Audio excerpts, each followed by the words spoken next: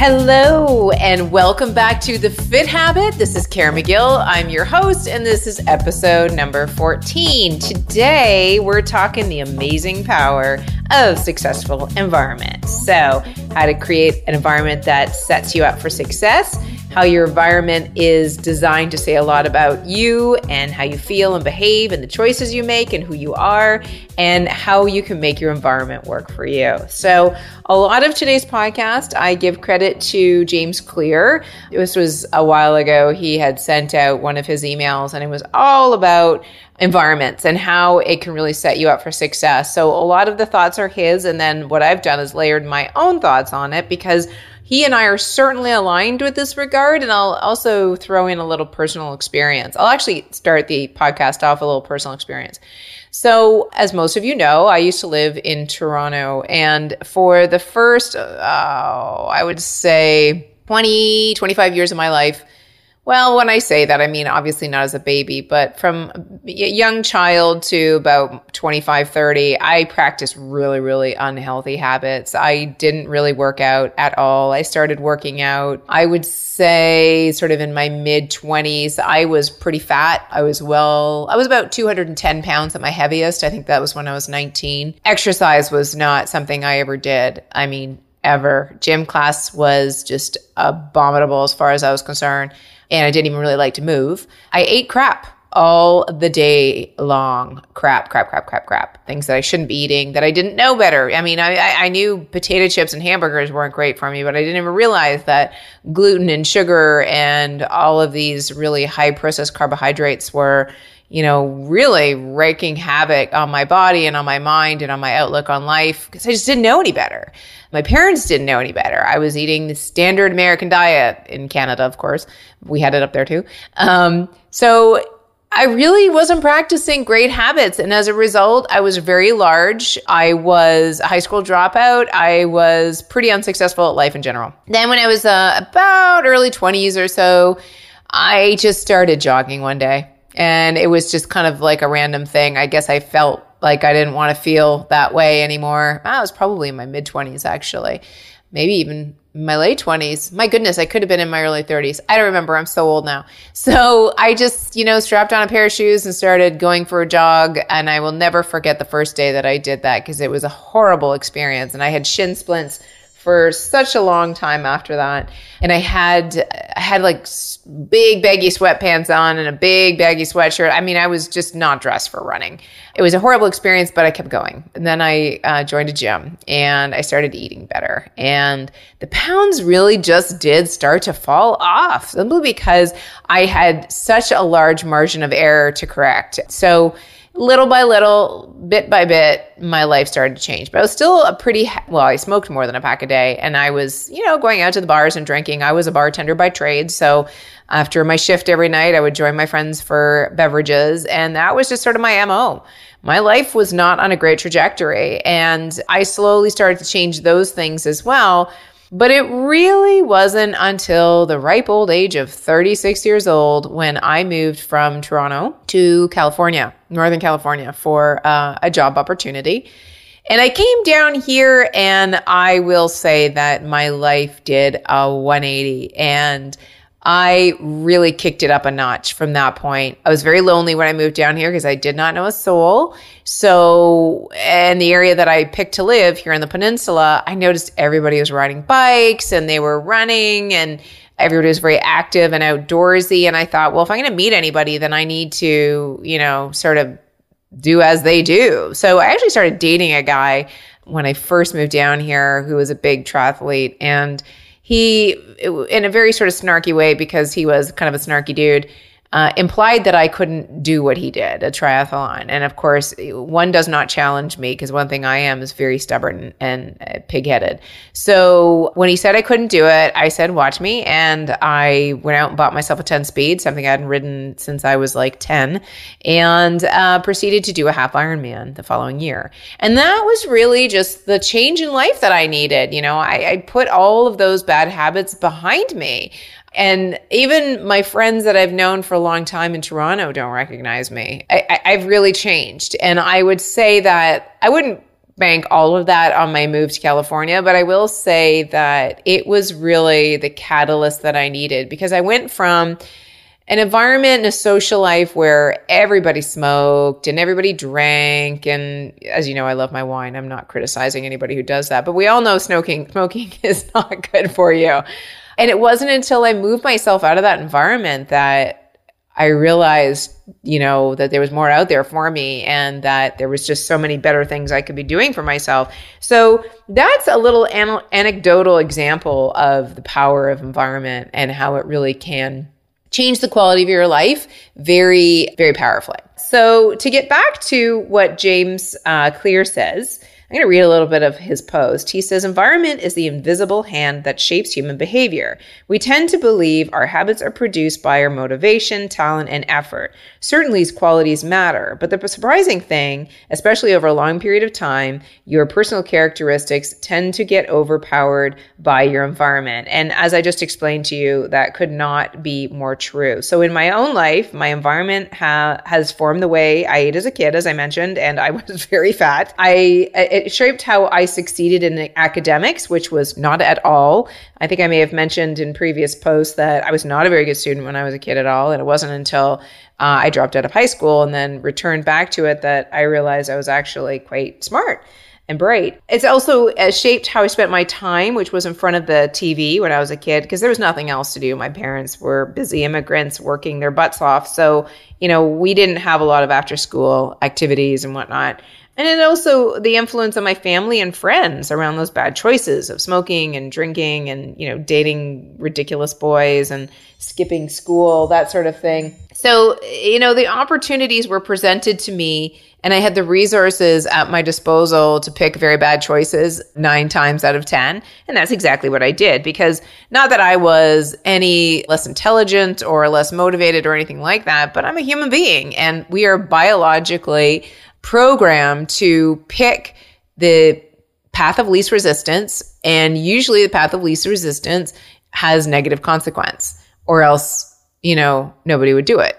So that's sort of where I was. I was not a successful kid. It wasn't my choice. It wasn't necessarily my fault, but ultimately I made those choices and I took ownership of them and I changed them one by one. And then as I moved here to California, I was able to really just sort of purge whatever remaining bad habit that I had from that point.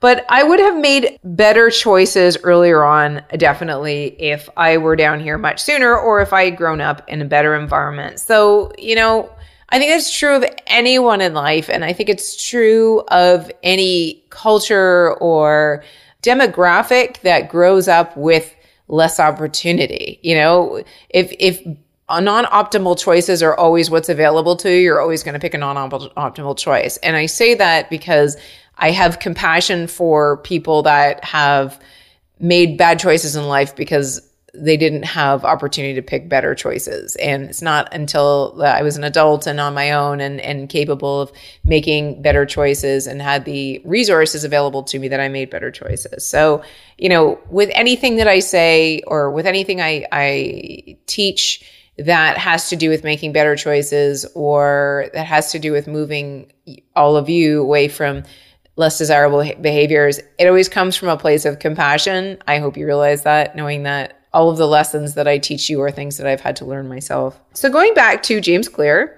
he talks about 3 ways to have control of your environment and have it serve you and your choices. And his first point is to automate good decisions wherever possible. So design an environment that makes good decisions for you. For example, buying smaller plates can help you, eat with smaller portions. And a study at Cornell actually did prove this. People ate 22% less food by switching from a 12-inch diameter plate to a 10-inch diameter plate. Similarly, using software to block social media sites, I've done this myself, can overcome procrastination by putting your willpower on autopilot. At points where I've needed to concentrate, because I do have a ridiculous habit when I'm trying to do deep work and hard thought-provoking work, my brain hurts. So I pop over to the Facebook news feed just to, take a break. And I can't recall the name of the software program right now, but there is something you can install on your computer that will take the news feed from Facebook away. So just Google it, Facebook feed remover, and it will come up. It's a Chrome plugin. Here are some other ideas that, actually, I'll wait for a minute to get down to some of the other ideas that I've used personally to help myself build my environment, supports the habits that, are good for me. So the second thing that he mentions is to get into the flow. Set up good habits to get into the flow of your normal behaviors. For example, if you want to practice a musical instrument, you could place it in the middle of the living room. I do this personally with my yoga mat, and it's always down, screaming at me to be used. Similarly, if you are more likely to go to the gym if it's literally on the way home from work than you are to go to a gym if it's only 5 minutes away, but it's in the opposite direction of your commute. Again, this is why I opt to work out at home. For a small investment, I have everything I need to get a great workout in at home, and I eliminate the need for a commute, for communal sweat factor, which I just think is gross, and crowds, which I hate, and I always get it done in 30 minutes. So for me, working out is never really a time issue. Whenever possible, design your habits so that they fit into the flow of your current patterns. This is huge. Guys, I talk to you all the time about how I work out 6 to 7 days a week. Now, not all of those are intense workouts, but I rarely ever skip a workout because it's so easy for me. Literally, guys, I have like 6 sets of barbells or dumbbells in my bedroom, and a yoga mat, and one of those balls, like exercise balls, and one kettlebell. And that's it. That's all I have. Oh, and like some exercise bands. And then the rest of it is mostly Beachbody On Demand that I do. Or, there's lots of different online programs out there. I just particularly lean towards that one. But I do it all at home, and it's so much easier. I hate working out in gyms. Eek, dream killers. So the third thing that he mentions is subtracting the negative influences. You can make it easier to avoid unhealthy foods by storing them in less visible places. Foods that are placed at eye level tend to be purchased and eaten more frequently. That's a point for being in the grocery store. Even better, don't buy them. So my husband has what I call feet chips. They're actually it's a Mexican Dorito, and they smell like feet and they taste like feet, but they're salty and crunchy. So I will eat them if they're in the house. So I always insist that he keeps them away from me. I think he stores them in the garage. Can't be totally sure about that. Also, design your social situations so they aren't centered around food and alcohol. Meet friends for hikes and shopping trips and spa appointments, or just get your nails done together. It really does make a huge difference. I need to do more of this. Steer clear of people who want to sabotage. Those are the ones that are calling you out at a party when you're not drinking, or, making fun of you for ordering salad and everybody else is getting burgers and pizza. Steer clear for those people, because really what they are trying to do is justify their own bad behaviors, and misery love company. So we are quick to blame our environment when things go poorly. So this is around understanding where your environment plays a role in your life, and whether or not you are actively in control of your choices or behaving more as a victim. So for example, if you lose a job, it's because the economy sucks. Or if you lose a game, it's because the officiant was bad. Or if you're late to work, it's because traffic was insane.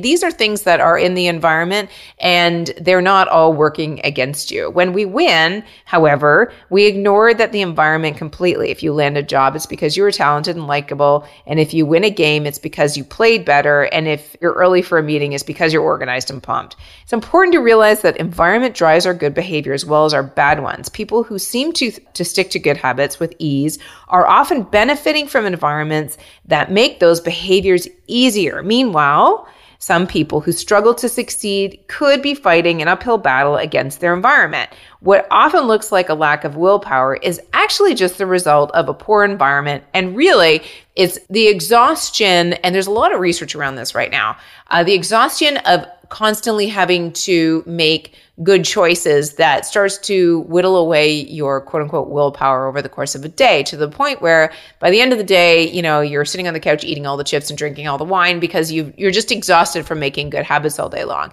But if you set your environment up appropriately and strategically, you're not going to get that decision exhaustion.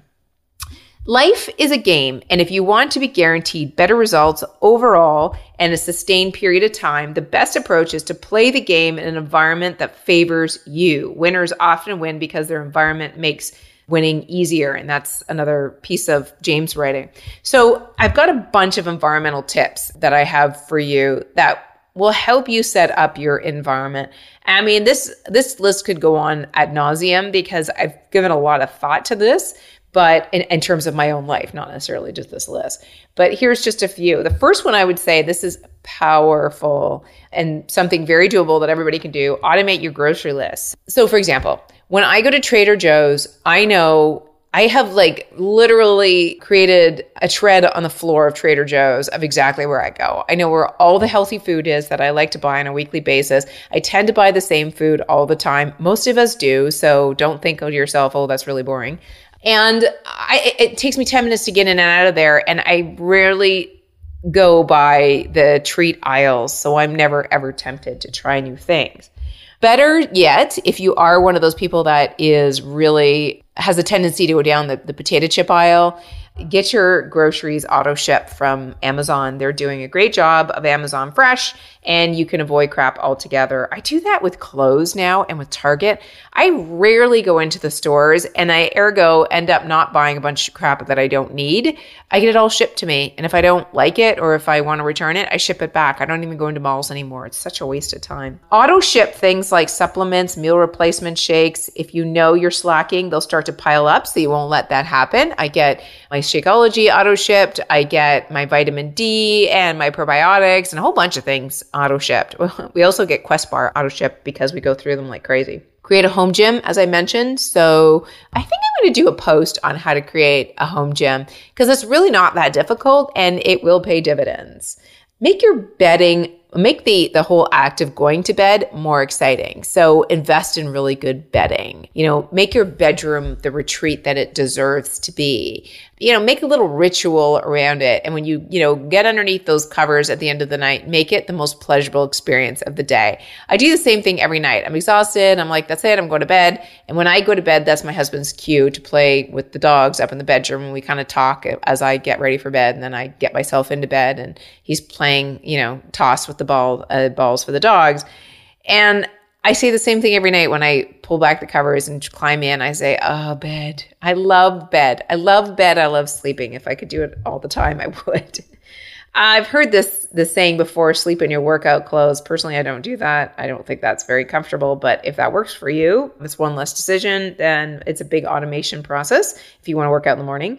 Meal prep is huge, folks. I talk about it all the time. If you can just get yourself together and collect it on a Sunday, it makes the rest of your week smooth as butter in terms of what you're going to eat because you've got it all planned out.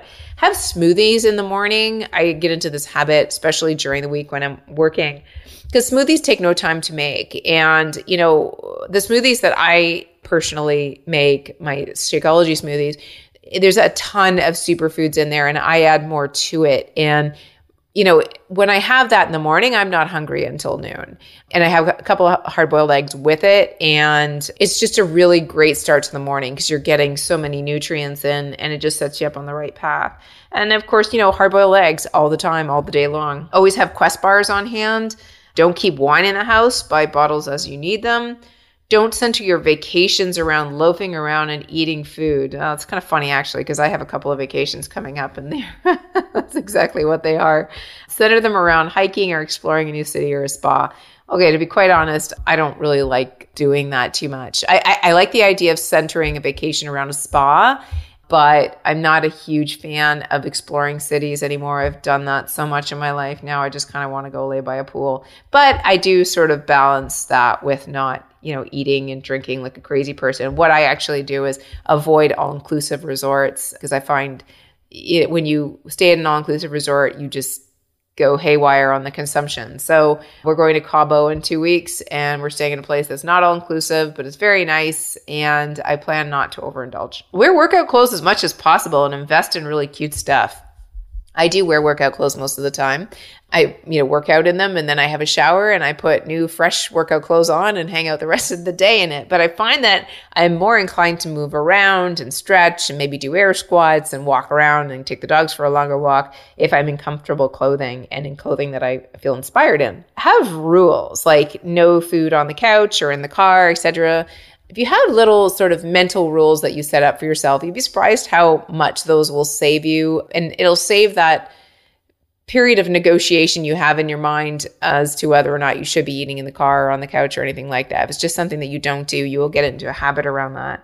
And then have a pair of walking shoes at your desk at work. I do. I find that I'm always sitting at work. Even though I have a stand-up desk, I have a hard time concentrating when I'm standing. So I do sit most of the day, but I have a comfortable pair of shoes that, if I have half an hour, I will go out and walk around the campus and just, get some sunshine and let my legs stretch for a bit. So those are just a couple of things that are personal to my life. Other things that I do, I've recently joined ClassPass, which is sort of the antithesis of what I do with my workouts at home. With ClassPass, you pay a certain amount of money and then you get a certain amount of workouts, class workouts allotted to you. So I pay, I think like $65 and I get 5 classes. But if you don't use those 5 classes, then they just go away and you wasted your $65. So it's a good motivation, and it also gets me out of the house and keeps things interesting. So I've been experimenting with that lately, and I find that it works for me. So, the biggest takeaway I have here is that you really need to know yourself. I know what my weaknesses are. I know what my go-to poor habits are. So I really do my best to work around those. And I find it really, really helpful. So maybe some of these discussions have inspired you. I hope so. And if you have any questions, feel free to head over to the blog and leave a comment. I'm happy to chat with you over there, or join me on Facebook at thefithabit.com. If you've enjoyed this podcast, go ahead and leave me a 5-star review. I'd really appreciate it. And other than that, I hope you guys have a fantastic week, and I will see you next Sunday. Toodles.